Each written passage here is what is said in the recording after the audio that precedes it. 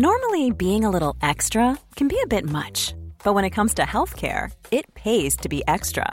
And United Healthcare makes it easy with Health Protector Guard fixed indemnity insurance plans. Underwritten by Golden Rule Insurance Company, they supplement your primary plan, helping you manage out-of-pocket costs without the usual requirements and restrictions like deductibles and enrollment periods. So when it comes to covering your medical bills, you can feel good about being a little extra. Visit uh1.com to find the Health Protector Guard plan for you.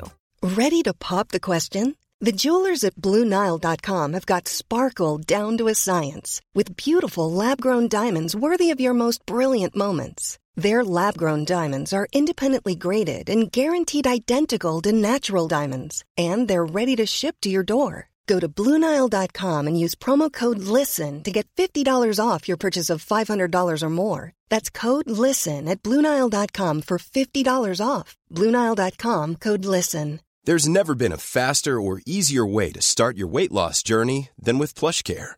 PlushCare accepts most insurance plans and gives you online access to board-certified physicians who can prescribe FDA-approved weight loss medications like Wegovy and Zepbound for those who qualify. Take charge of your health and speak with a board-certified physician about a weight loss plan that's right for you. Get started today at plushcare.com/weightloss. That's plushcare.com/weightloss. plushcare.com/weightloss. Vad händer nu? Jag hörs. Nej, jag tyckte när jag lyssnade på det, fan, det var ju rätt bra. Förutom avsnittet, ja. Ja, tyckte jag också. Synd på getingarna.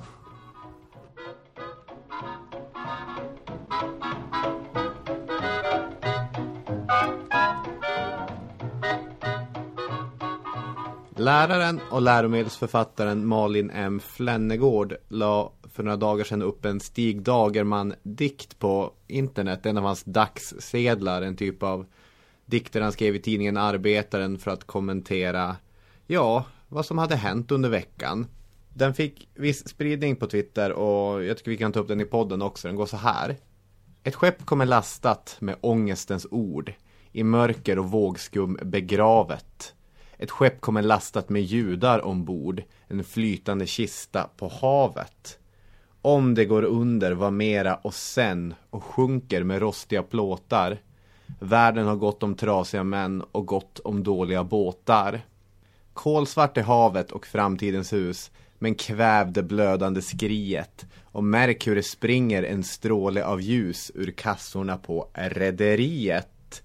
Februari 1947 var det här och det handlar om farliga transporter av judar som svenska företag täljde guld av.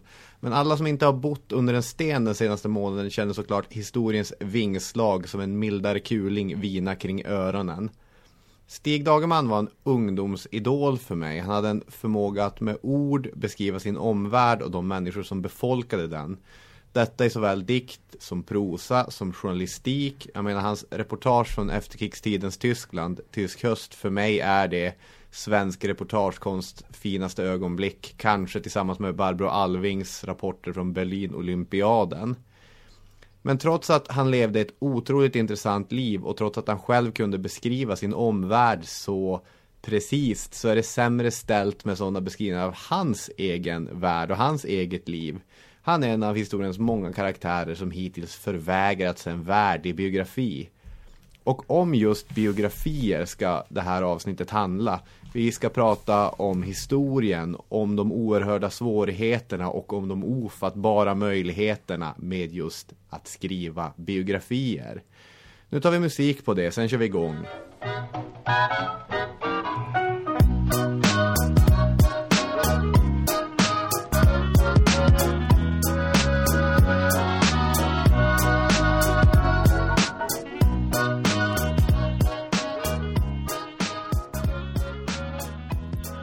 Välkomna! Welcome to Historiepodden avsnitt 71. Tagning 2. Ja, det är det. Ska vi förklara vad som har inträffat? Ja, vi ska göra det. Jag ska börja med att säga att Historiepodden är en podcast som jag, Robin Olofsson, och du, Daniel Hermansson, gör tillsammans med vår samarbetspartner Radio Play. Det finns en app, det finns en hemsida. Det kan ni kolla in. Jag vill nog först säga här bara att de senaste avsnitten har ju varit lite så här svajigt ljud på, va? Särskilt för mitt håll. Förra avsnittet var, lät väldigt metalliskt, om man nu ska fördjupa sig i ljud. Det är en hel vetenskap det här. Tydligen måste man koppla in den mikrofon man ska prata i. Alltså i programmet måste man ställa in där. Vilket jag då trodde att jag hade gjort och inte hade gjort. Man kan tänka sig att efter 70 avsnitt skulle man ha lite koll på det där. Men nej då. Och gången innan det så lät det också lite så här som man inte var nöjd med. Och då tänkte man ju att nu skulle det bli top notch här. När vi spelade in igår. Äntligen. Det blev det inte. Istället så hade jag då ställt mikrofonen åt fel håll och pratade in, i fel sida helt enkelt. Ja.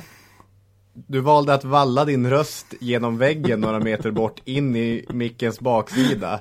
Och det blev ett litet eko av det. Ett litet. Ja, valde är ju kanske inte så snällt ord. Nej, men jag tänker så här i efterhand att vi borde ju ha bara spridit myter. Det första avsnittet där det var så mycket brus och metallisk klang, då skulle vi sagt bara att Daniel Hermansson är med oss från Älgskogen. Han pratar på walkie-talkie. Ja, just det, för det var ett annat bekymmer också. Att min stationära dator håller på busad med fläkten, och då blir det att man måste liksom ta bort det där busljudet när du pratar, för det är onödigt att du också busas ner. Då låter det som en walkie-talkie när jag sen kommer igång, för då kommer buset automatiskt med. Ja, det är... Och om vi hade släppt gårdagens avsnitt, då hade vi direkt från katedralen i Notre Dame, Daniel Hermansson. Ja, ungefär. Så det här första avsnittet vi spelar in samma dag som det släpps. Så kan det gå. Ja, ja, vad gör vi nu? Ska vi... Vi hade ju lite så här prat igår om vad vi hade gjort under veckan. Du hade varit på riksdagen, vill du säga något om det? Nej, jag har fortfarande varit på riksdagen i början av veckan. Jag vet inte hur spännande det är.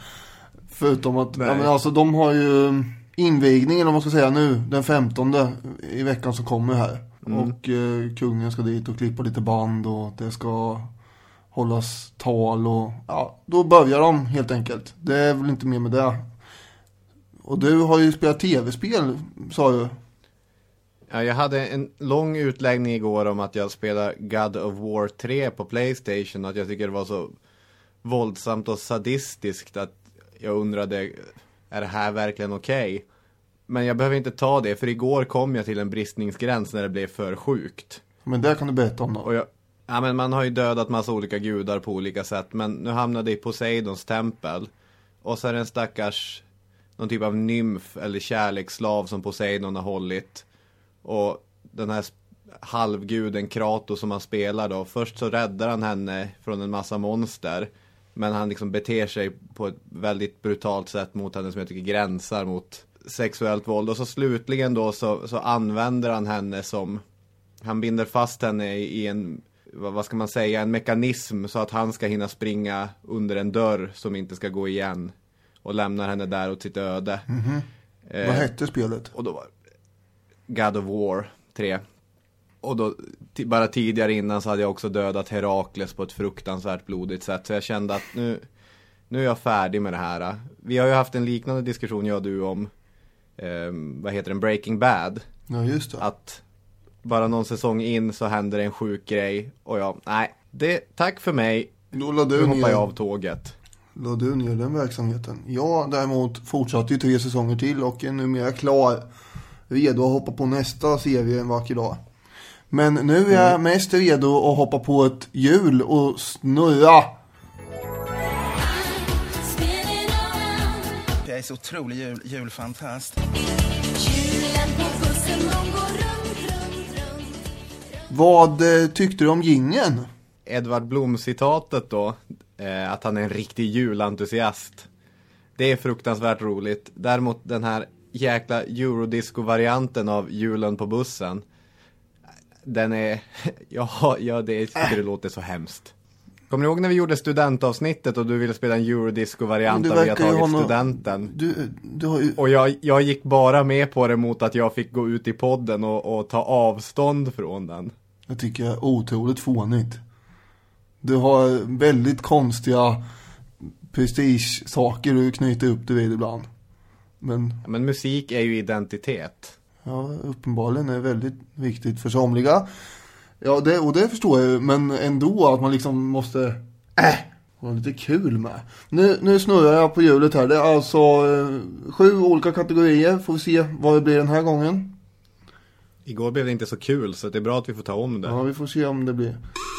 Nu är ju inte kulheten som bara är en aspekt här. Idé eller uppfinning? Det kommer inte jag ihåg vad den gick ut på. Nej, för den har vi inte haft innan. Då är det en idé och en uppfinning som vi ska snurra fram här. Och sen ska vi ta bort en av dem ur historien. Oj. Det kan bli spännande här, känner jag. Okej, då tar vi uppfinning först.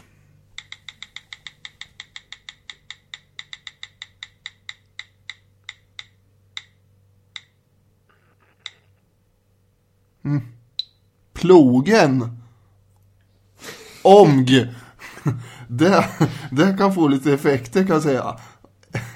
Det blir ingen hög medeltid om vi plockar bort den. Det blir inte mycket om något kanske. Men vi fortsätter här med idén också. Det kan ju bli enkelt det här. Vi måste ha plogen. Men nu snurrar vi alltså på idé som har kommit fram i historien. Ja. En person, en röst.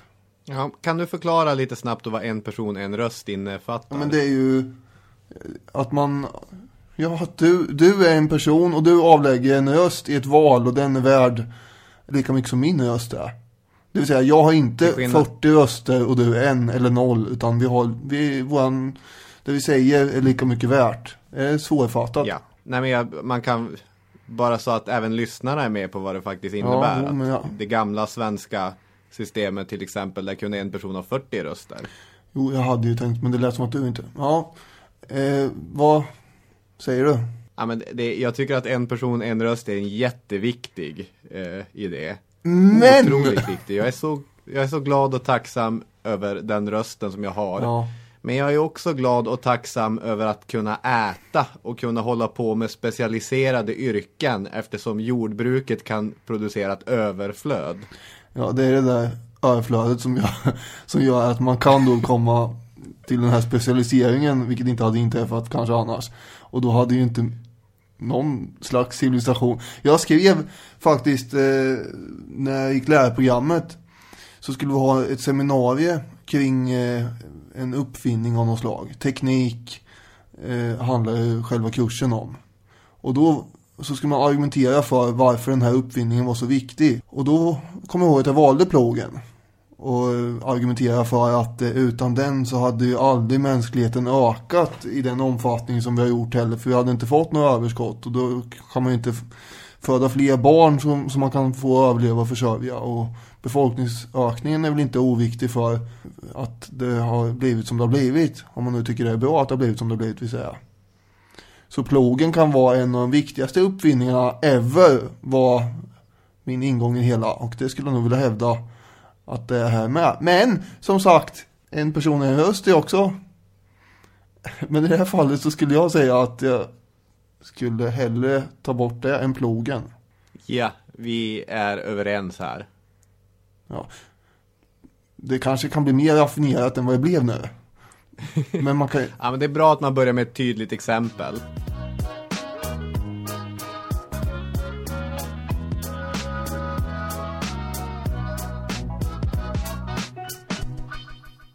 Varför ville jag prata biografier, undrar lyssnaren. Daniel Hermansson vet redan, för jag har ju berättat det igår. Men han sitter där och låtsas som att han inte vet. Ibland så, jag hade tänkt ett helt annat ämne som nog också skulle vara otroligt intressant, men som är mer klassiskt historiepodden-ämne, en person eller en händelse som vi följer. Men sen kändes det helt plötsligt som att biografier fanns överallt. Dels så läste vi flera Gabrielle, Coco, Chanel-biografier. Och det fanns ju det här problematiken kring henne, vad som egentligen är myt och vad som är sanning. Sen så var det väldigt mycket snack om Fredrik Reinfeldts biografi Halvvägs. Det pratades om det i olika poddar och på radio. Väldigt märklig text. Verkar det som, jag har inte läst den själv, men den verkar innehålla mycket mystiska grejer. Jag lyssnade på hans sommarprat, vilket också var en otroligt konstig upplevelse. På söndagarna när jag städar finns dessutom en tydlig belöning. I en ren lägenhet får jag på kvällen med en varm kopp te framför mig avnjuta veckans avsnitt av Agatha Christies mästerdetektiv Hercule Poirot. Jag har sett alla avsnitt, men det går att avnjuta även som repriser.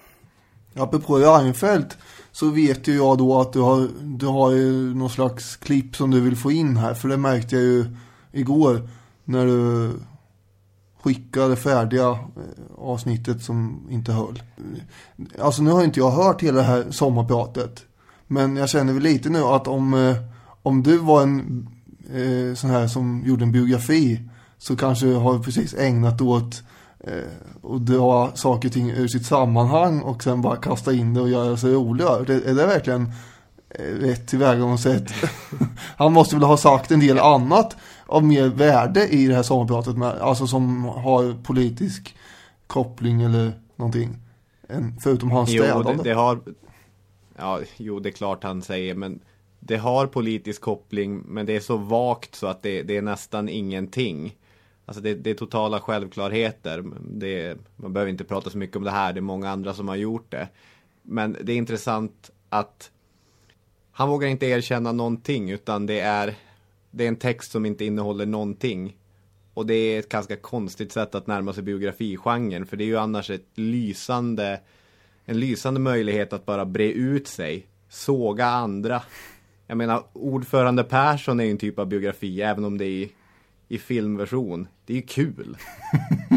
Ja, men det är ju kul för att han själv är ju så förbannat självgod. Han är ju så självgod, Karl. Så att det blir kul. Ja. Men vi kanske ska dra tillbaka klockan till när biografin har sin början. Och vem är det då som vi ska fördjupa oss i här? Vem är den största och första giganten av dem alla? Nu låter det som att jag håller på att ägna mig åt någon slags hyllnings... Det är inte frågan om. Men det är ju Plutarkos. Ja, historiepoddens antiken-expert Daniel Hermansson. Berätta vem Plutarkos var. Eller vad han är känd för. Ja, han är känd för mycket. Visserligen. Han skrev väldigt mycket och var oerhört produktiv och flitig. Han levde första århundradet efter Kristus och andra lite grann. I det här sammanhanget så är han ju intressant eftersom han skrev sådana här jämförande levnadsteckningar som det kallas, eller parallella biografier. Och då tar han helt enkelt 24 gånger 2 personer, det vill säga 48. 24 romare, 24 greker, och så ställer han dem mot varandra i parvis då. Sådana som påminner om varandra på något sätt har haft samma vad ska man säga, inte yrke, men varit i samma situation eller liknande karaktär. Alexander mot Caesar eller något sånt där. Precis. Och Cicero är med, och Perikles och Marius och Sulla och de här storheterna. Och vad han gör, vad han är intresserad av är ju folks karaktär. Så han beskriver ju väldigt mycket hur de är som personer, och sen i slutet, eller väldigt mycket vad som har hänt också. Han är inte så intresserad av, till skillnad från nuvarande biografier som kan snöa in ibland, åtminstone delvis på barndom och så. Det är ointressant i hans värld, utan det är handlingarna som är viktiga, förmågan, vad människorna är kapabla till och hur gjorde de det. Och sen i slutet av varje sån här beskrivning så då fäller han omdömen om dem och är väldigt värderande. Men inte alltid så mycket, ganska återhållsam ändå i själva beskrivningen av personen, så att säga. Idag är det väldigt ovanligt att man ger värderande omdömen om folk, utan det är snarare att man typ ska man säga, försöker rota i folks inre och hur tänkte de här, rent psykologiskt. Ja, man sitter sällan och recenserar de personerna man man skriver om. Nej, men det gjorde han i slutet då, i alla fall åtminstone väldigt mycket. Om man säger så här, Dante, du vet, som på medeltiden slängde ner Brutus och Cassius till helvetet, där djävulen fick naga på dem i all evighet. Det var ju de två som låg bakom komplotten mot Caesar. Och de framställs ju i Dantes Inferno där som riktiga skurkar som förtjänar det här. Men Plutarkos, han anser ju inte att de är förrädare, utan det här är inga kallblodiga mördare som backstabbers liksom, utan det är ju, Brutus är en beslutsam taktisk strateg och en ädel karaktär, och Cassius, han är djärv och kraftfull, och det är klart att det är lite värderande här då. Men Plutarkos kommer på modet, kan man säga, på 1500-talet igen. I slutet på 1400-talet. Han är helt bortglömd karln. Från det att romarriket går under på 400-talet och nästan 1000 år. Fram till slutet på 1400-talet. Då är det någon som upptäcker det här och sen översätter texterna igen. Och det finns ganska mycket ändå, för han har skrivit annat förutom de här biografierna med. Mycket om moral. Till exempel Shakespeare, när han fick tag på en sån här översättning så ledde det till hans pjäser som sen är helt odödliga ju. Han läste ju om Caesar. Julius Caesar-pjäsen inte minst. Även du, min Brutus. Ja, Brutus och den här skandalomsusade Marcus Antonius som var Caesars kollega, som Plutarkos beskriver på ett mycket livfullt sätt faktiskt. Det är inte alltid det är så livfullt annars i Plutarkos skildringar. Han strävar ju efter att ändå ha någon slags sanningsenlighet. Det måste man säga här. Han är efter Herodotos, historiens fader, som har infört det här med lite halvt källkritiskt tänkande ändå. Ja, känd från historiepodden. Han skriver ganska rakt och rätt fram liksom hur folk har betett sig och vad som har hänt. Och det är en ganska lång och utsträckt period han skriver över. Så en del personer är ju riktigt långt tillbaka i historien. Och då har han ju förstås inte möjlighet att vara lika detaljerad och sådär. Han staplar händelser på varann. Det är inget vidare ordflöde, jättestort och så. Utan det är inte ett torr avhandlingsstil direkt. Men det är inte heller så här utsvävande hänförande, skulle jag inte påstå. Man kan låta den här Arne Mellberg, som du känner till. Ja, han är väl professor i Oslo. Ja, det stämmer. För det här citatet drog jag när vi spelade in första gången också, på genrepet, eller vad man ska säga. När vi läser Plutarkos idag kan vi förstås undra varifrån han får all sin biografiska information och om han verkligen skiljer på myter och historiska fakta. Sådana moderna krav kommer dock på skam inför det som är hans främsta egenskap som biograf. Hans tveklösa och trygga berättarröst. Han kan ibland på nästan modernt vis ställa olika historiska versioner mot varandra. Men han tvekar aldrig i sitt omdöme. Det är också detta som förenar honom med alla moderna efterföljare och gör honom till den biografiska berättelsens urfader.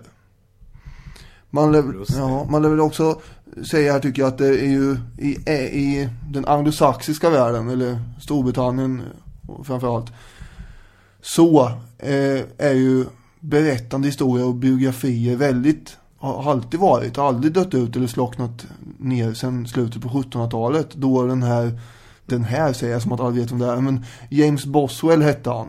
Han skrev en biografi om en författande kompis till honom. Och så tackar han i Plutarkos väldigt mycket i början av den texten och säger att han är den stora inspirationskällan. Och den biografin som han skrev om sin kompis blev väldigt populär. Och där startade någon slags vurmande för biografier och så här ska vi berätta historia i England som aldrig har försvunnit riktigt. På tal om 1700-talets England då, det sa jag igår också, min relation till Plutarkos är ju att det är en av de 3 böcker som monstret i Frankensteins monster hittar ute i skogen. Som han lär sig läsa igenom. Han läser Plutarkos levnadsberättelser, lär sig allting han behöver kunna om moral. Sen läser han den unge Werthers lidanden och lär sig allt han behöver kunna om hjärta och smärta. Och så läser han Miltons Paradise Lost och lär sig allt man behöver veta om Gud och himmelen. Allt tack vare Plutarkos. Ja, mycket tack vare Plutarkos. Men det fanns fler antiker. Antiker, ja. Det gjorde till exempel Avianos, som precis som Plutarkos var grek från början, men det var ju liksom romarna som var, de satt ju liksom on the power här. Så att de blev ju romaniserade, båda de här, kan man säga. Och Avianos, han är ju den som har skrivit den mest kompletta historien om Alexander den store som vi har. Och han lever också på första århundradet efter Kristus och andra. Avianos använde de källor som fanns på hans tid, de finns ju inte idag. Och det är därför han är ganska relevant. Det är till exempel Ptolemaos, som var den första grekiska faraon i Egypten. Det var en av Caesars generaler. Han använde den texten är tyvärr borta, precis som de andra från de som var med under fälttågen, som sagt. Avianos gör ju själv bedömningar av vad som är mest tillförlitligt. Vissa säger man, jag vet inte här riktigt. Ställer versionerna mot varandra han också. Och är ute efter någon form av objektivitet ändå, får man ju intrycket av. Han återger ju däremot en del tal på ett mystiskt noggrant vis som gör att man kan fundera. Ja, det här med talen är ju alltid spännande, hur det egentligen förhåller sig med. Ja, det är spännande.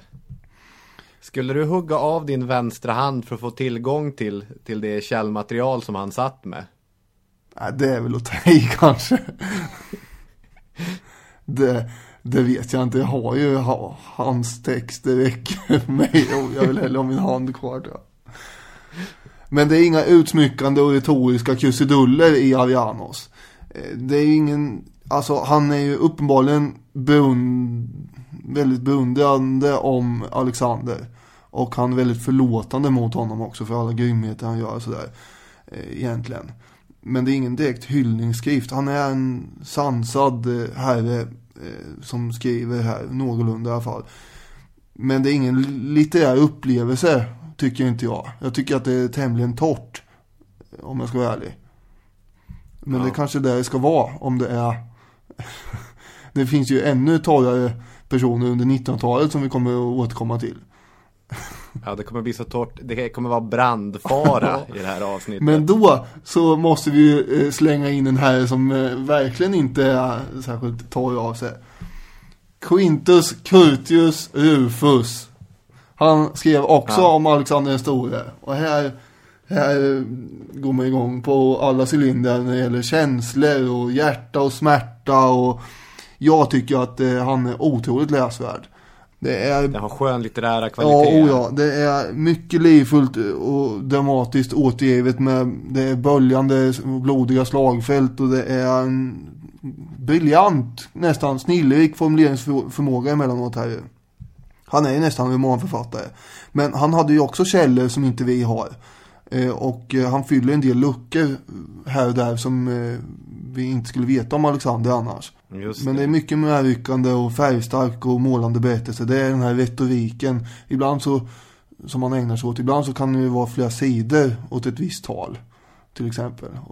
Och då, det var ju liksom inne på den här tiden att göra så. Det intressanta är också att man vet inte 100% vem Curtius var. Eller vilken tid exakt han levde i. Man är ju inne på att det var i början av första århundradet efter Kristus han med. Men det finns inte direkt någonting annat förutom de här 10 kvarvarande böckerna om Alexander den store från Curtius. Så det är lite av en mystisk gestalt. Han är inte oduglig som källa eftersom det finns saker och ting som inte finns någon annanstans om vissa perioder hos honom. Men det är inte hans främsta alltså det är det läsvärda i det.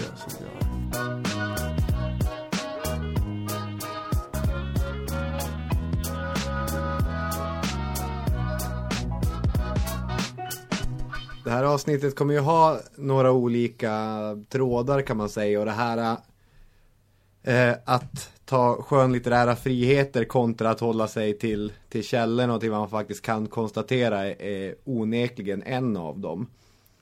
För det är ju en intressant aspekt av biografier och historieskrivande i allmänhet, det här att ganska ofta, framförallt i marknadsföring, så gör biografier anspråk på sanningen. Jag googlade runt lite grann och hittar 10-12 olika biografier som heter någonting med sanningen.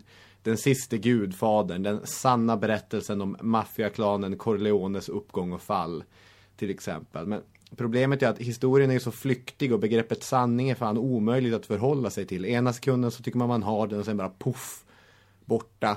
Och jag kan väl illustrera det här genom att läsa ett citat från fantomhistorikern Sir Richard J. Evans. Då ska jag bara kleta bort insektsgiftet från min bok.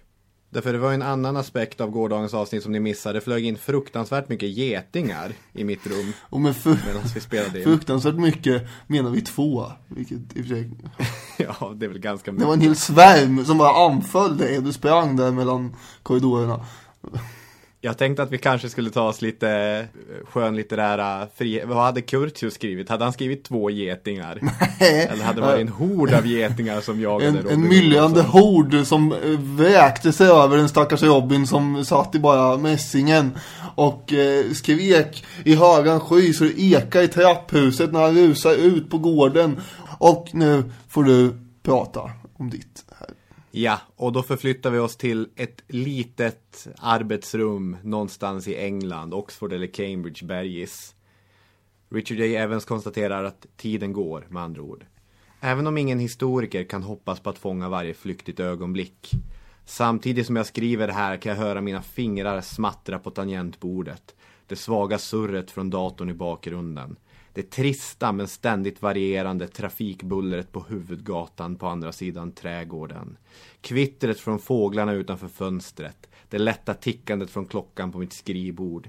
Det mjuka tassandet av min katt när han kommer upp för trappan. Ljudet av mina egna andetag. Allt detta inom loppet av några få sekunder. Och ändå har det redan avlägsnat sig bortom varje hopp om en fullständig eller noggrann rekonstruktion. Håller du med honom? Är det så att historien hela tiden är bortom varje hopp om en noggrann eller fullständig rekonstruktion? Nej, jag tycker han själv återger den där stunden tämligen bra.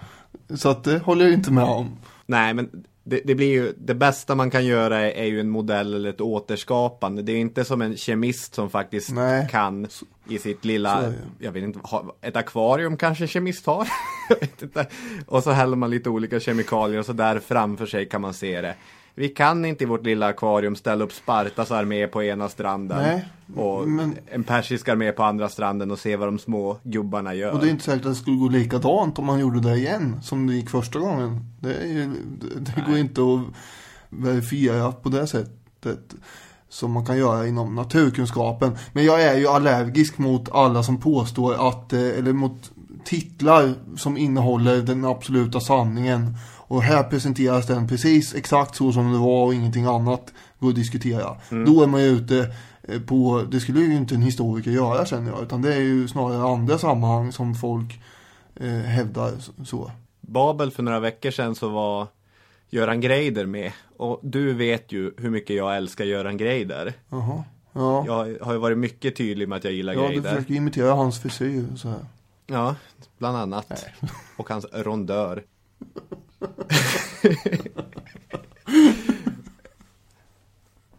Greider har ju skrivit en ny bok om Joe Hill. Och i Babel då så presenterade han den här tanken om att anledningen att Joe Hill inte ville berätta vad han hade gjort den natten som mordet begicks var ju att han då skulle ha varit homosexuell och att det var skambelagt att erkänna det. Och så är det ett långt inslag om det. De klipper tillbaka till studion och så frågar Jessica Gedin Kerstin Ekman, fantastiska författaren som är där, ja, vad tror du om den här förklaringen? Och Kerstin Ekman bara, ja, den ligger i tiden. Ja. Det är svårt det där med sanning. Du pratade om retorik tidigare och jag kommer ihåg min gamla retoriklärare Anders Sigrell som numera sitter i Lund som professor i retorik. Att han alltid pratade om att retorikens uppgift är inte vad som är sant utan det är vad som är sannolikt.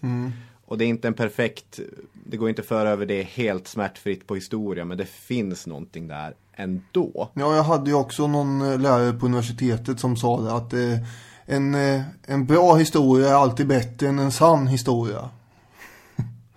Ja, och är det egentligen? Kan vi fundera på.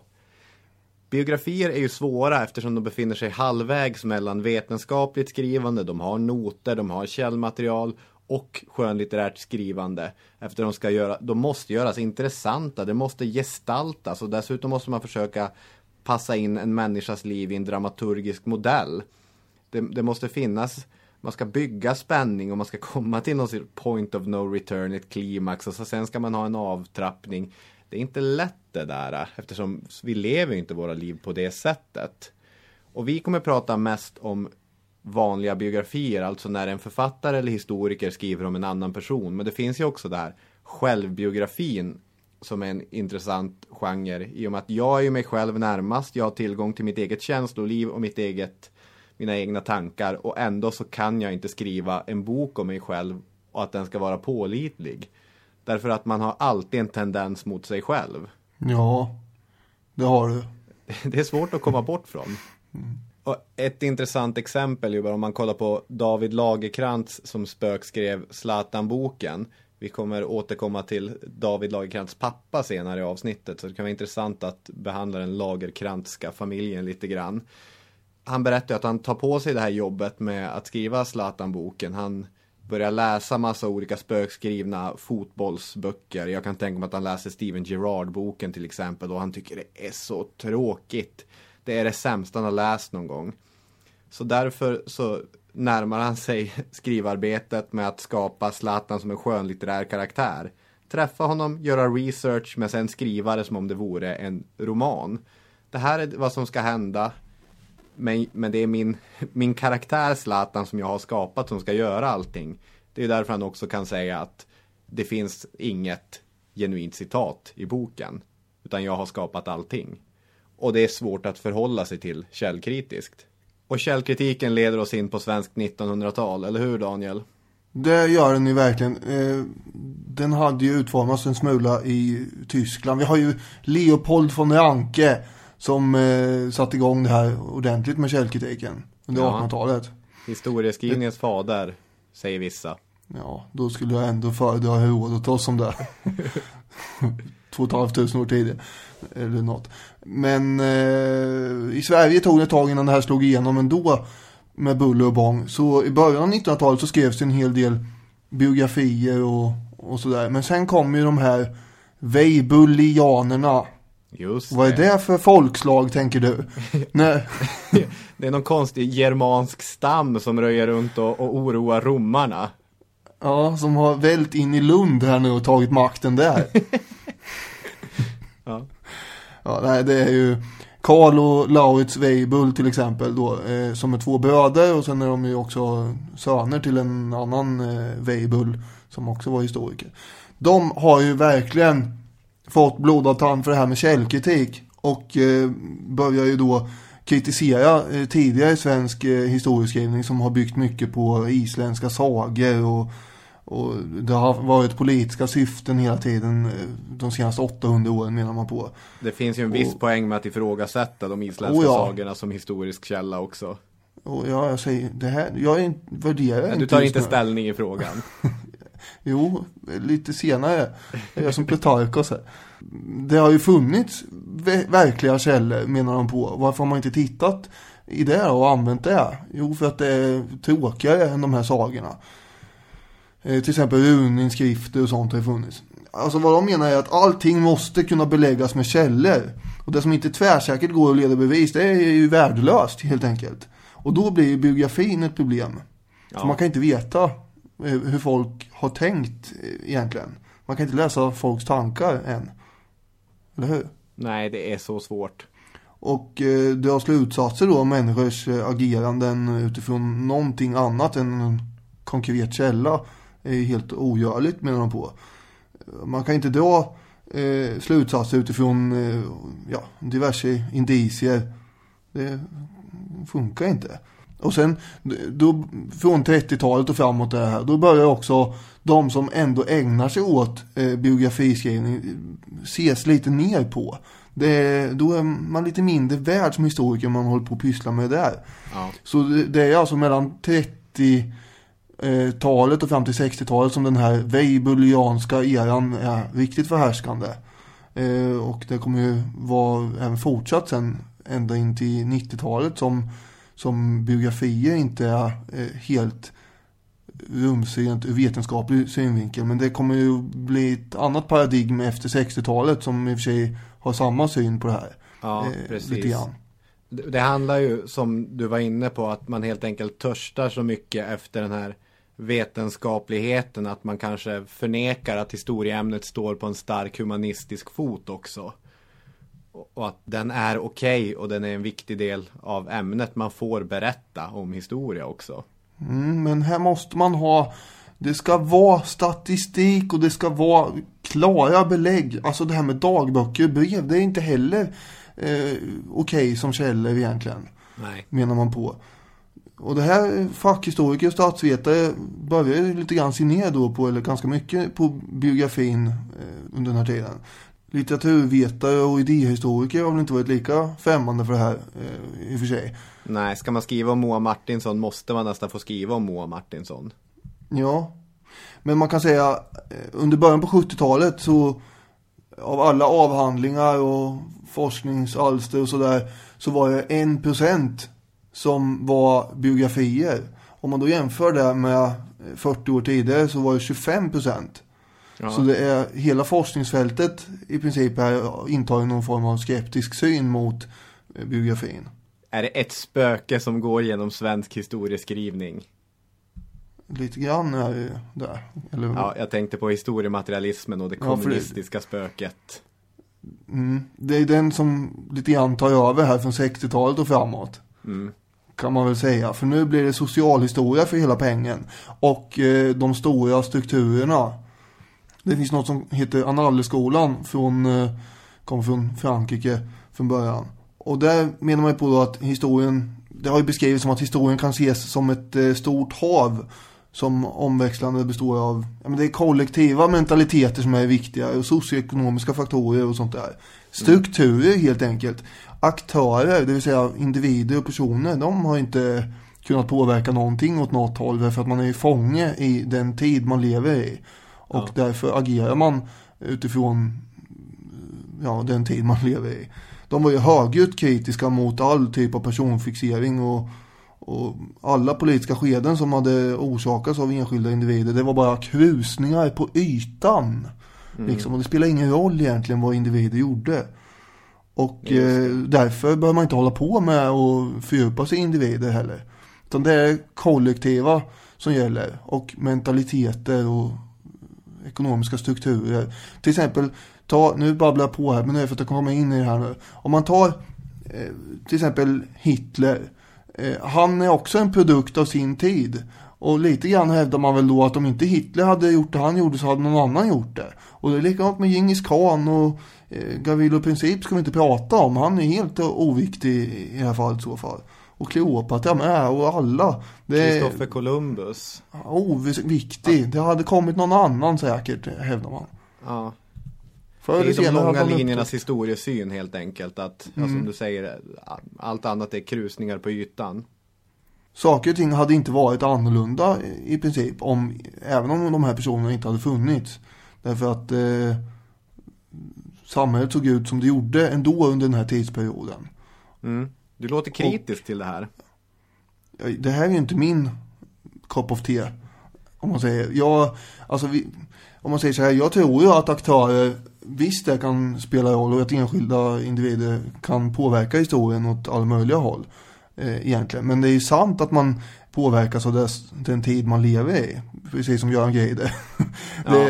Alltså så är det ju. Och ibland kan jag känna att folk som inte är inne i historie nu, om vi skulle vara så pretentiösa att vi säger att vi är inne i, att vi tillhör någon sån form av historieskrå. Så de som är utanför det då kanske tillmäter aktörer lite väl stor betydelse ibland och tror att de har väldigt mycket påverkan. Vilket kan vara lite överdrivet ibland, men jag tror ju ändå att det är en kombination av strukturer och vissa individer. Historien hade inte gått åt ett visst håll utan somliga aktörer. Det är min uppfattning. Jag tänker på att aktörsperspektivet ligger ganska nära hur människor faktiskt vill tänka i sitt vardagliga liv. Ett tydligt exempel var ju de här 2 matcherna i EM-kvalkampanjen som var föregående helg mot när det här spelas in. då Sverige förlorade först mot Ryssland och sen mot Österrike. Jag hörde väldigt få säga att det här är strukturernas fel. Jag hörde väldigt få beskylla till exempel att det inte finns en nog utbyggd ungdomsverksamhet eller kanske svensk tränarmentalitet eller någonting. Däremot hörde jag väldigt många säga Erik Hamrén, halshugg honom, häng hans huvud på en spik, tåga omkring med facklor. Andreas Granqvist på Gamla stan, kasta rutten frukt på honom. When you're ready to pop the question, the last thing you want to do is second guess the ring. At BlueNile.com, you can design a one-of-a-kind ring with the ease and convenience of shopping online. Choose your diamond and setting. When you find the one, you'll get it delivered right to your door. Go to BlueNile.com and use promo code LISTEN to get $50 off your purchase of $500 or more. That's code LISTEN at BlueNile.com for $50 off your purchase. BlueNile.com, code LISTEN. Hiring for your small business? If you're not looking for professionals on LinkedIn, you're looking in the wrong place. That's like looking for your car keys in a fish tank. LinkedIn helps you hire professionals you can't find anywhere else, even those who aren't actively searching for a new job but might be open to the perfect role. In a given month, over 70% of LinkedIn users don't even visit other leading job sites. So start looking in the right place. With LinkedIn, you can hire professionals like a professional. Post your free job on linkedin.com/people today. Millions of people have lost weight with personalized plans from Noom. Like Evan, who can't stand salads and still lost 50 pounds. Salads generally for most people are the easy button, right? For me, that wasn't an option. I never really was a salad guy. That's just not who I am. But Noom worked for me. Get your personalized plan today at Noom.com. Real Noom user compensated to provide their story. In 4 weeks, the typical Noom user can expect to lose 1 to 2 pounds per week. Individual results may vary. Ja, man hänger ut individerna för att aktören är väldigt viktig med det. Ja, min uppfattning som 18-åring av USA var att det gick dåligt för USA för att de hade George Bush som president. Men det är ju ett intressant exempel. För han påverkar väl ändå historien på ett ganska stort sätt.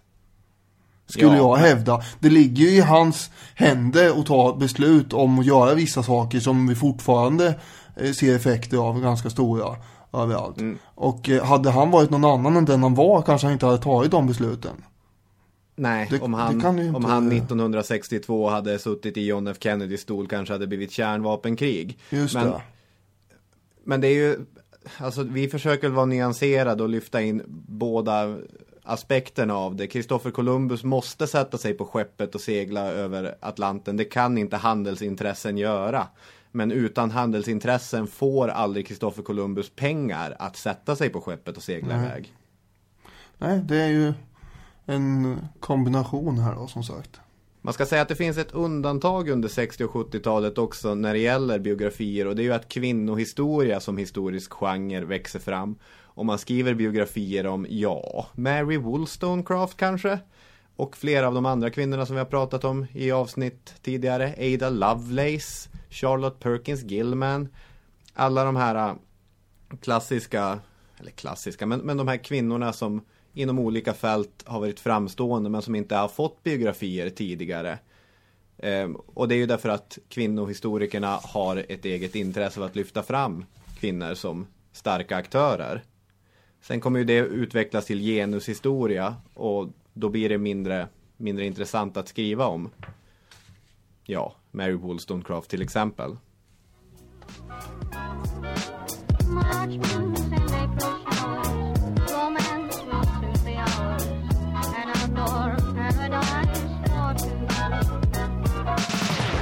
Då vill jag bara lyfta fram en grej här i kontrast till det du sa precis, som har skrivits av en Bo G. Hall. Av de biografier som anmälts i internationella facktidskrifter under senare år avsåg endast 4% kvinnor. Dessutom var bara 8% författare av kvinnliga forskare. Och det här är då i och för sig skrivet, en källa han har hämtat från 2001. Så med senare år menar jag väl slutet på 90-talet. Följaktligen så finns det åtminstone då fortfarande inte så för 4%. Det är ju inte mycket. Nej, det är ju väldigt lite. Och det visar väl fortfarande att historieämnet är ganska konservativt. Men jag pratade väl främst om 60- och 70-talet. Ja, i och för sig. Och apropå 60-talet. Ska man säga något om det? För då är ju den källkritiska weibulianska eran där har ju dominerat fram tills dess. Men då så tar ju den här historiematerialistiska historiesynen över. Och då, som jag var inne på lite innan, då är ju kollektivet, kvantitativa undersökningar och fokus på socialhistoria som dominerar. Det är arbetarklass och klasskamp mellan 60- och 80-talet och det här med politiska individer som har påverkat särskilt mycket, det kan man, alltså all personhistoria kan man slänga över bord här, för det är borgerlig historia lite grann. Och därför blir det inte alls inne i Sverige. Däremot så finns det ju bland allmänheten ett litet sug på det här, så det finns ju en och annan populärvetenskaplig biografi förstås.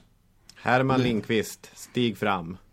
Han kommer ju att dyka in under 90-talet framförallt kanske. Ja. Men jag vill också återigen att man har det i minnet här att i Storbritannien där dör inte det här ut, utan det är en berättande historien hela tiden som har betydande roll. Och också biografier som aldrig slocknar där. Och det tycker jag är intressant, eftersom Storbritannien är väl ändå en lite auktoritet, kan man tänka. Om de får hålla på med berättande historia borde vi få göra det. Och på 80- och 90-talet så blir det också en mer individualistisk syn ju generellt i samhället. Och till och med Socialdemokraterna börjar bli lite halvliberala av sig. Och sådär. Just det. Gordon Gekko håller sitt tal i Wall Street och så sen blir alla nyliberaler. Ja, men något åt det hållet. Alltså ledarförmågan hos individen lyfts fram som värdefull. Och då börjar det helt plötsligt bli intressant igen under 90-talet, inte minst med biografier. Och sen dess så har vi sett fler och fler sådana ramla in. Urvalet av vem det är man skriver om är ju också spännande då. För att nu är det mer okej igen att skriva om politiska aktörer och politisk historia. Och det ser man ju olika biografier om politiska makthavare också. Det är inte bara kungar då i och för sig och politiska makthavare heller, utan biografierna kan också handla om ganska okända personer, om källmaterialet liksom i och för sig är så omfattande så att man kan skriva om dem, så kan man ta vem som helst och sen applicera den personen på den tid som den levde i och säga att oj, den här är representant för den här tidsepoken eller samhällsgruppen eller sådär. Jag tog ju, när vi pratade igår så tog jag ju Laurel Thatcher Adams Pulitzerprisbelönade A Midwife's Tale, som handlade om Martha Ballard, en barnmorska i 1700-talets, det sena 1700-talets USA, som under en period på nästan 30 år, dels för hon dagbok, men i sin dagbok så för hon statistik på födslar, vilka som har gått bra, vilka som har gått sämre, hur långt hon har rest, vilka som var problematiska. Man lär sig ganska mycket om hur det var att befinna sig i amerikansk obygd under sent 1700-tal. Och det är en biografi om en person som inte har påverkat historien nämnvärt, annat än att det troligen skulle ha fötts färre eller överlevt färre barn utan henne. Men man lär sig väldigt mycket om platsen och epoken genom att läsa biografin. Om man då ska ta ett tydligt exempel på hur samma subjekt har behandlats under olika tider, så tycker jag vi kan ta exemplet drottning Kristina. Hon har inte fått något historiepodden-avsnitt än. Nej, men vi har ju pratat om henne ändå. Det är ju inte så att man måste ha ett eget avsnitt för att dyka upp här. Nej, hon är ständigt med oss. Hon är ju unik, för med undantag från Karl den 11:s dotter blir det va? Ulrika Eleonora. Så är hon ju den enda drottningen som har suttit som regent i Sverige. Och Ulrika Eleonora satt ju bara ett år på tronen. Och hon fick ju den här intressanta uppväxten, att hon fick ta del av den värld som annars var vigd endast för män. Hon fick lära sig teoretiska ämnen i skolan, hon fick lära sig rida. Oxenstierna hade med henne på rådsmöten från det att hon var en liten tös. Och dessutom gör hon de här 2 stora besluten som olika biografister, olika författare och historiker har kunnat slå ihop sina fingrar och bara gnugga händerna. Det här ska vi spekulera kring. Varför gifter hon sig inte? Varför abdikerar hon? Kurt Weibull, en av dessa Weibullare, skriver 1931 en biografi med ett riktigt sexigt namn. Drottning Kristina, studier och forskningar. Den vill man ju bara kasta sig över. Oj, tända ljus hemma, krypa upp i soffan med en kopp te och under en filt och sen bara göra en djupdykning i notapparaten och se vad har han tittat i för material här, den är Kurt. Oj, han kommer fram till. Vi blir lika pepp som Reinfeldt blir på Clouseau. Poirot. Vi blir lika pepp som Reinfeldt blir på Poirot. När vi får läsa studier och forskningar av Weibull. Nej, men hans utgångspunkt är att Kristina är en rationell person som agerar utifrån genuina övertygelser. I det här fallet en religiös övertygelse. Jag vill bli katolik. Jag kan inte vara katolik och drottning. Alltså kan jag inte fortsätta vara drottning. Och därför så avsäger hon sig den tronen. Tronen. Det här ligger helt i linje med de vetenskapsideal som han själv förkroppsligade. Och elaka tungor i vår samtid har ju beskrivit den här biografin som en text om hur det skulle varit om Kurt Weibull var svensk drottning. Alltså, trots att han var en av mästarna på källkritik så kunde han inte gå ifrån sin egen tendens. Nej, alltså så är det ju. Fast han är den som mest av alla företräder den exakta rigida och strikta vetenskapen här, så han är inte medveten om det själv riktigt. Nej, att människor kan vara irrationella. Ja, det är bara att titta på mig. Ja. Eller jag för den delen. Ja, vem som helst. Människor är inte alltid rationella. Och därför faller ju hans tes här lite grann. Ja. Sen om vi går in på 50- och 60-talet då, så kommer historiker som argumenterar för att hennes vägran att gifta sig, det var det som låg bakom beslutet att abdikera. Och till exempel Sven Stolpe, historikern, och ännu tidigare gynekologen Elis Essen Möller, kända från dels Liv Strömquists bok Kunskapens frukt och kända från mitt trauma på Livrustkammaren då jag blev hyschad när jag skulle berätta om dem. Nu ska vi inte stå här och prata om historiska företeelser med hög ton och röst här så att andra blir störda. Gubbtjuv. Stolpe och Möller och gänget, de vänder ju på steken och ser religionen som ett svepskäl för att få lov att abdikera. Och det hela handlade om en sexuell nevros som bröt ut av att vara sexuellt attraherad av män men inte klara av att älska en man. Och dessutom så blir det ytterligare grumligt i väldigt mörka vatten då drottningen tycker om att titta på målningar av naket kvinnofolk. Och visst är hon lite väl gosig med hovdamen Ebba Sparre. Stolpe tycker nog det ändå. Essen Möllers teorier, de är ännu äldre, då tror jag vi är på 30-tal. Det gick ut på, som ni säkert redan kommer ihåg, att drottningen var pseudohermafrodit. Alltså att hon hade hormoner som innebar att hon inte var en riktig kvinna. Och precis som Weibulls förklaring gick att koppla till hans vetenskapsideal, så går den här förklaringen att koppla till den biologisering som allt sedan 1800-talet hade jobbat med att på medicinsk basis skilja A från B, alltså man från kvinna. Kvinnan då, hennes psyke är oåterkalleligt kopplat till hennes kropp, främst hennes biologiska kön. Och det är därför som Kristina gör som hon gör. Det här säger ju mer om författarna och författarens tid kanske än om den som porträtteras, i det här fallet Kristina. Det är återigen strukturen som påverkar författarna snarare än Kristinas struktur här kanske. Eller Kristinas tids struktur. Precis. Väldigt mycket av de här två författarna, de baserar ju på Kristinas egen självbiografi. Som nu har jag inte skrivit ner det, men den heter typ Drottning Kristinas liv, skriven av henne själv till Gud. Och så tilltalar hon Gud i hela den här texten. Och hon är också väldigt noggrann med att beskriva hennes egen födsel. Och det är ju intressant källkritiskt, därför om jag tänker tillbaka på min egen födsel så kommer jag inte riktigt ihåg vad som hände. Det är lite vagt där. Det var mycket, det skreks en del och det var lite slabbigt. Man skulle ha skrivit ner det medan man hade det färskt i minne. Nu är det för sent. Ja. Men apropå det, alltså hon beskriver ju som att hon var hårig och sådär när hon föddes. Väldigt mycket. Hårig rygg, och det var ju något spektakulärt med hennes födsel. Och det här går ju... vad hette han den här... den ena av dem sa Elis Essen Möller. Ja, just det, han går ju loss på det här och hävdar ju då att hon var ju inte fullt ut kvinna.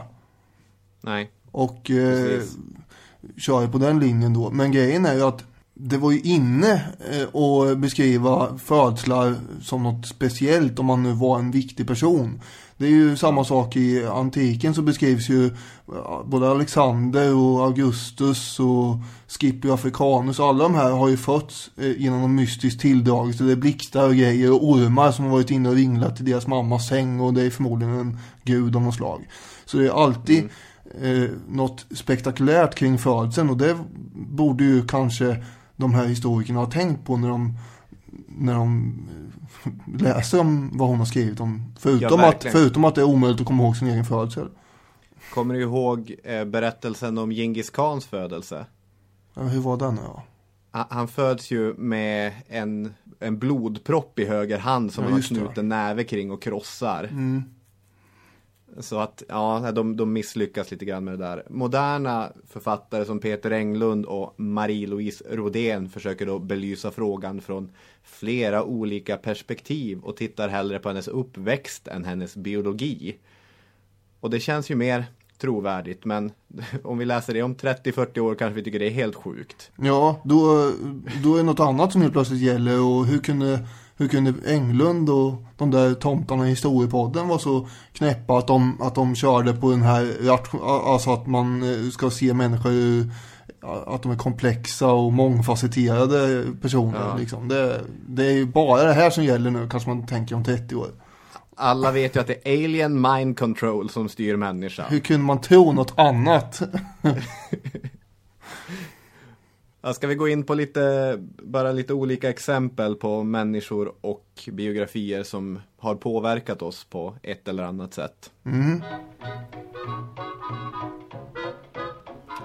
Då kan jag börja med att återvända till den här inledningen. Stig Dagerman nämligen. För när jag var typ 18 år gammal så blev det plötsligt viktigt för mig att vara smart. Eller inte ens att vara smart, att verka smart. Mycket viktigare än vad det hade varit tidigare. Och det här tog sig en mängd irriterande uttryck. Till exempel blev jag som en blöt filt i mitt kompisgäng. Vi träffades och såg film och serier. Och jag satt där och bara, vad det här är dumt. Kan jag inte se något annat? Och de tyckte jag var ganska jobbig. Vilket jag säkert var också. Festlig kille. Ja. Du känner inte igen det här från din egen... Du menar att jag satt och protesterade mot allting och tyckte att jag var inte riktigt inne på samma linje till Ante. Jag ägnade mig mest åt att försöka förutspå fotbollsmatcher när jag gick på min gymnasietid. Och det gick inte alls heller förut, men det tog lång tid att inse. Ja, du trodde att du kunde? Ibland kunde jag. Och det gav ju tyvärr vatten på kvarnen till den här illusionen. I den här fasen av mitt liv så hittade jag Stig Dagerman. Jag hade sedan tidigare, precis som många svenska kids, fått läsa hans klassiska novell Att döda ett barn. Men jag hade nog aldrig reflekterat över vem han egentligen var. Och jag läste Ormen, hans debutroman om beredskapsåren och det här klassiska kapitlet Vi kan inte sova. Och jag läste novellsamlingen Nattens lekar. Och den handlar ju om dröm och verklighet. Och jag tyckte det var så himla bra. Och det talade till mig och det fick mig att känna som att jag förstår någonting som inte alla andra människor förstår. Du är lite speciell alltså. Ja, precis. Det här är en ganska äcklig form av vara gymnasieintellektuellt pretentiös. Ja. Nej. Men lite grann är det så. Men, och det här även när jag har elever som är på det här sättet. Att jag kan inte riktigt tycka illa om det. För utan de där pretensionerna så hade jag ju aldrig... Blivit den fantastiska människan nu, eller vad? Nej, men jag hade aldrig läst böcker som jag har läst idag och faktiskt vågat plugga. Jag menar, jag kommer från ett hem där det lästes mycket men där det inte fanns någon jättestor bildningstradition. Så att ibland måste man få lov att ta sig själv på för stort allvar. Dagermans texter, de är underbara, men hans levnadsberättelse kittlar ju extra mycket. Han är pojken som växer upp i Älvkarleby hos sina farföräldrar som blir blodigt mördade. Han romandebuterar som 22-åring med tidigare nämnda Ormen. Han är så oerhört produktiv i några enstaka år, både inom olika genrer. Han reser världen över, han är med i spanska inbördeskriget, han är i Tyskland efter kriget. Han lever tillsammans med en vacker filmskådis, Anita Björk. Han får soppa torsk, han kan inte skriva, han tar sitt eget liv. Och lika mycket som jag älskade Dagerman och hans böcker så älskade jag Olof Lagercrantz biografi om honom.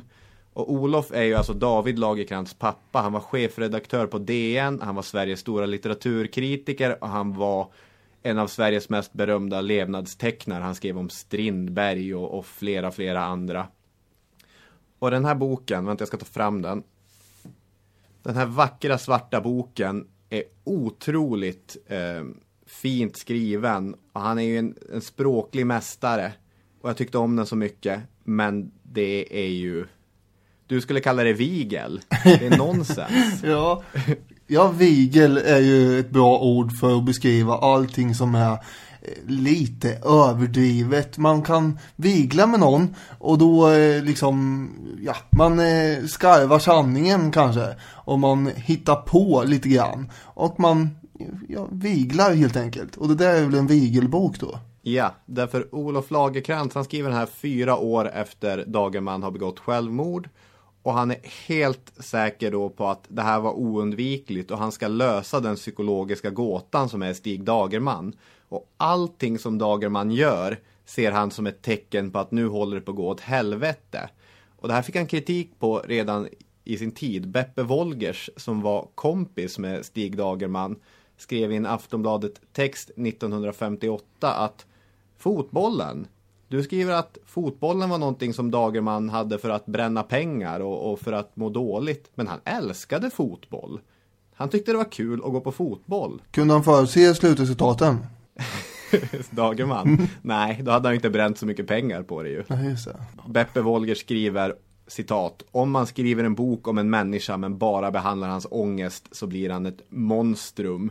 Det här inledde en typ av krig mellan Olof Lagercrantz och Beppe Wolgers. Ungefär det finns en bra text.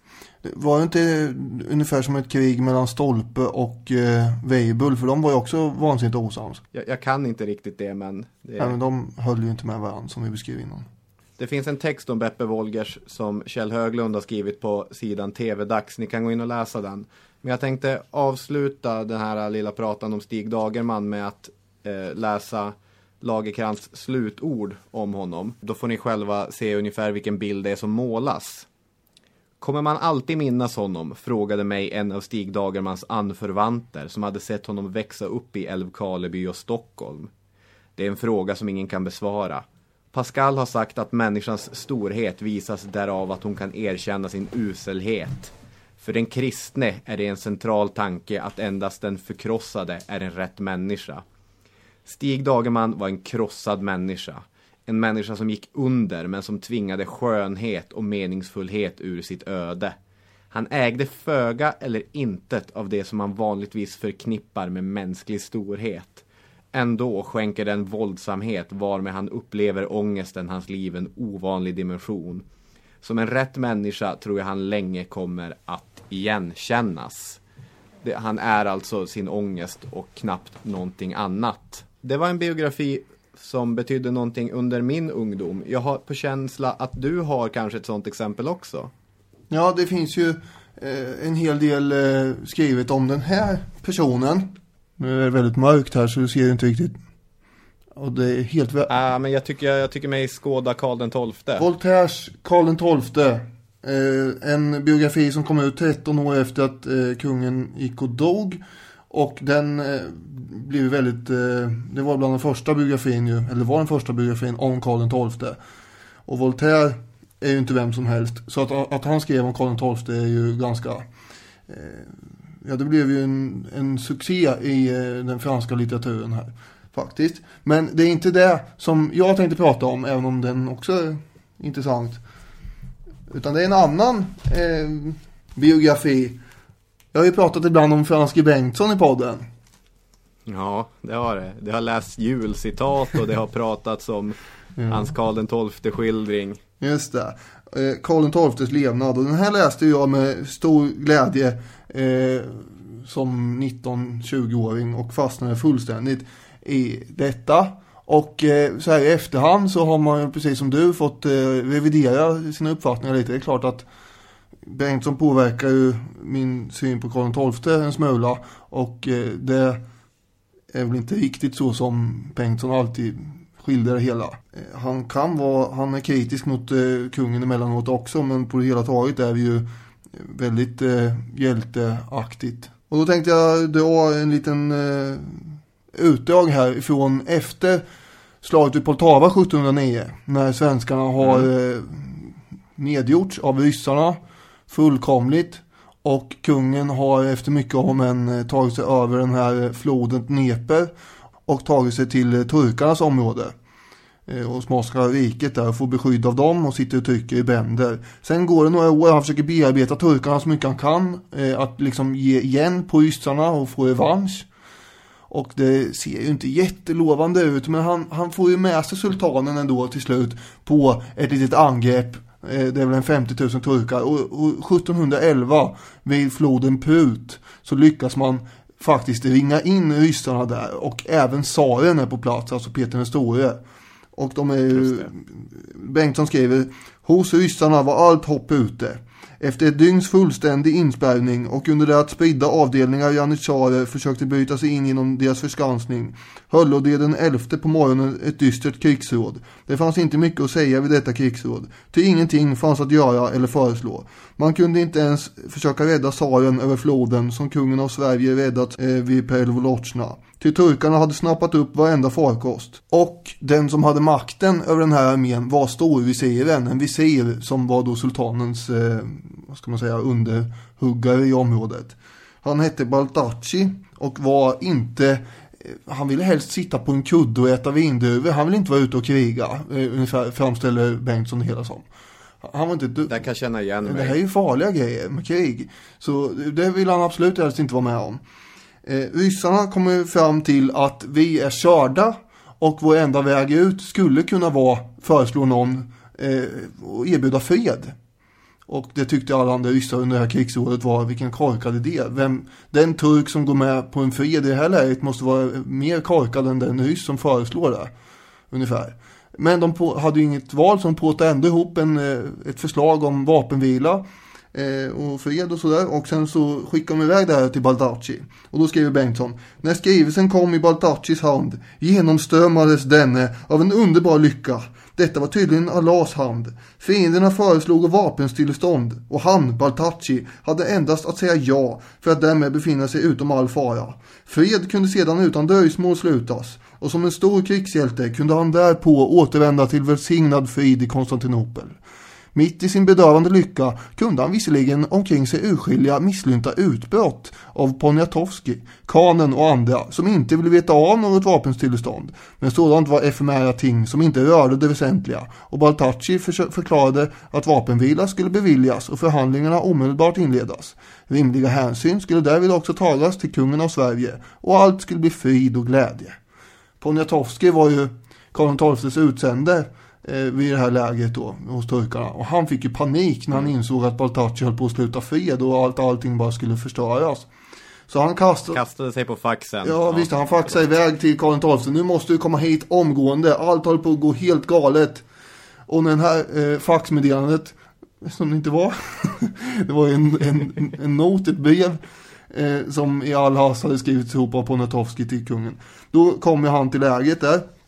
Och när Karl XII kommer fram, då har ju Baltachi redan hunnit sluta fred, och Peter den store har släppts till sin egen stora lycka och kan åka tillbaka till Ryssland och styra som han alltid har gjort. Så det är ju med stor besvikelse som kungen nu kommer till läget och inträder i det här tältet hos Baltachi. Där sitter de och dricker kaffe under tystnad och tittar på varandra. Han sitter på en divan där Karl XII. Och sen så har Bengtsson kommit över en redogörelse för vad de säger till varandra från en person som var närvarande där. Då säger Karl XII: här är, sade konungen, en skön armé samlad. Storviseren svarade: det har Gud givit. Konungen sa: det är skada att den ej blivit bättre använd. Visiren: nu behövs det ej mera, sedan saken kommit till slut. Jag hör, sade konungen, att du inte har gjort fred, och mina angelägenheter är förbigångna. Tvärt emot sultanens löfte och din egen paroll. Visiren svarade: jag har vunnit så mycket för porten att jag är nöjd. Konungen sa: du hade kunnat vinna 1000 gånger mera, till du hade tsaren och hela hans armé i dina händer.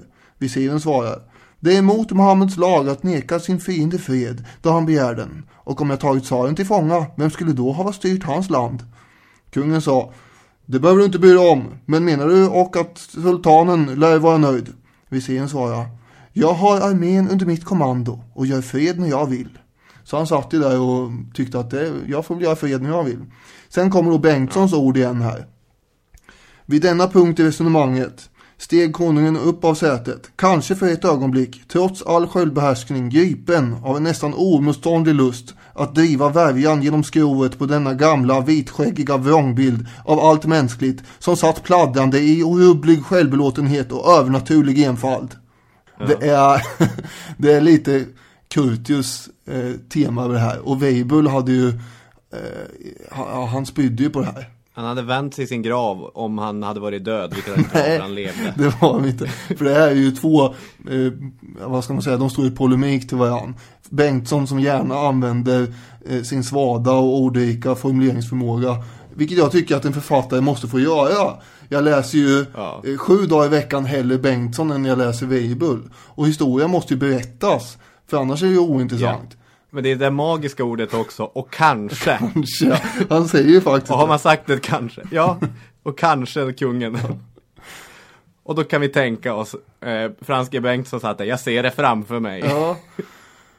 Ja, men nu ska vi inte hacka ner allt för mycket på Weibull här, för visst har han en jättestor poäng också, men han är ju för insnöad på sitt spår. Jag föredrar britternas syn på det här.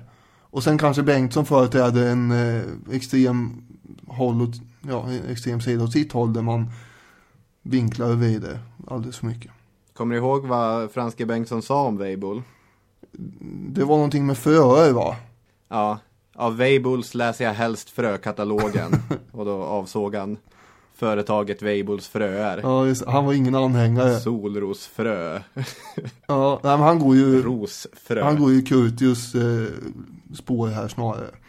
Ska jag knyta ihop säcken med och kort ta exemplet Sojourner Truth.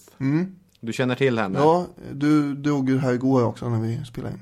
Det här är alltså en slav som föds på slutet av 1790-talet i New York.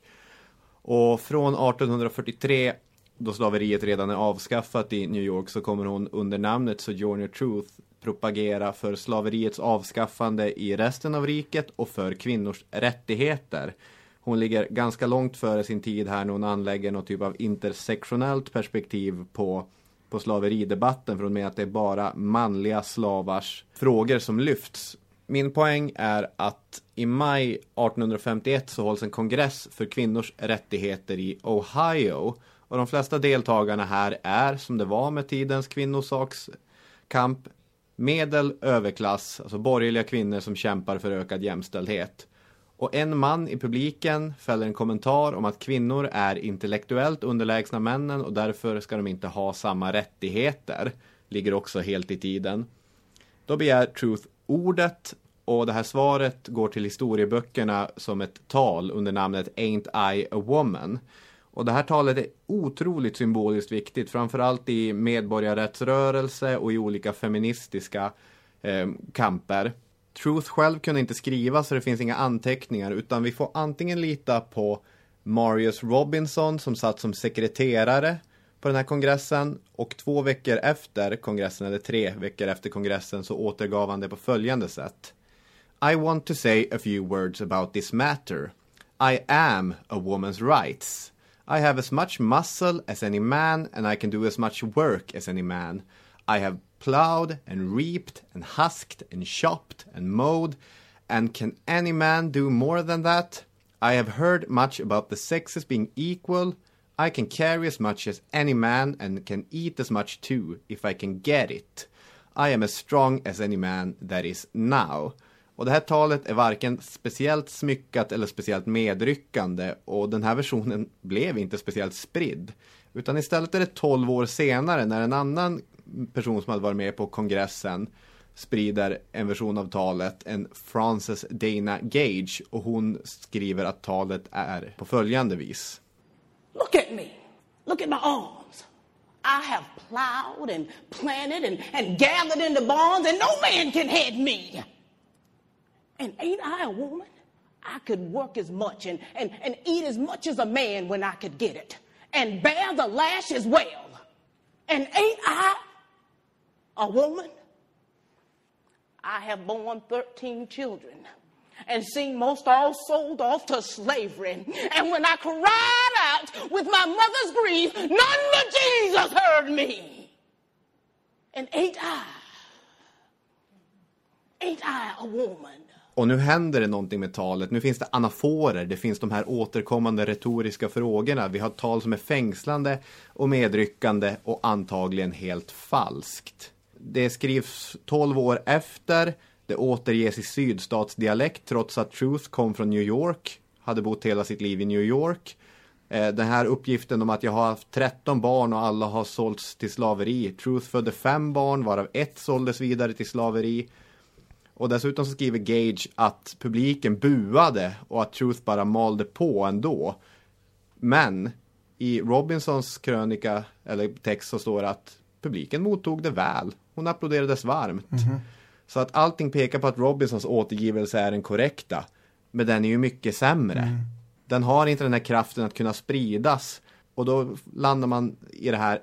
Är det ibland okej att sprida myten och myten leder till någonting gott? Och i det här fallet så bidrog det till snabbare avskaffande av slaveri. Ja, och att kvinnliga slavars frågor också började prioriteras. Det där är en delikat fråga du bollar upp här. Är det okej att förvanska historien om det leder till något gott? Ska vi skicka den frågan till lyssnarna? För vi måste ju packa ihop det. Måste vi, och den är ju ganska svårsvarad.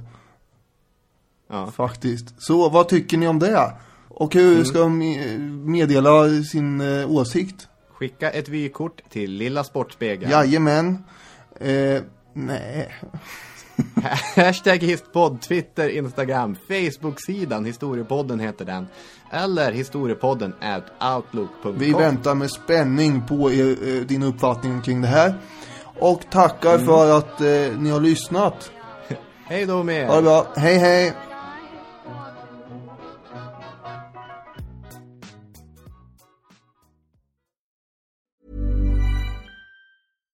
When you make decisions for your company, you look for the no-brainers. And if you have a lot of mailing to do, Stamps.com is the ultimate no-brainer. It streamlines your processes to make your business more efficient, which makes you less busy.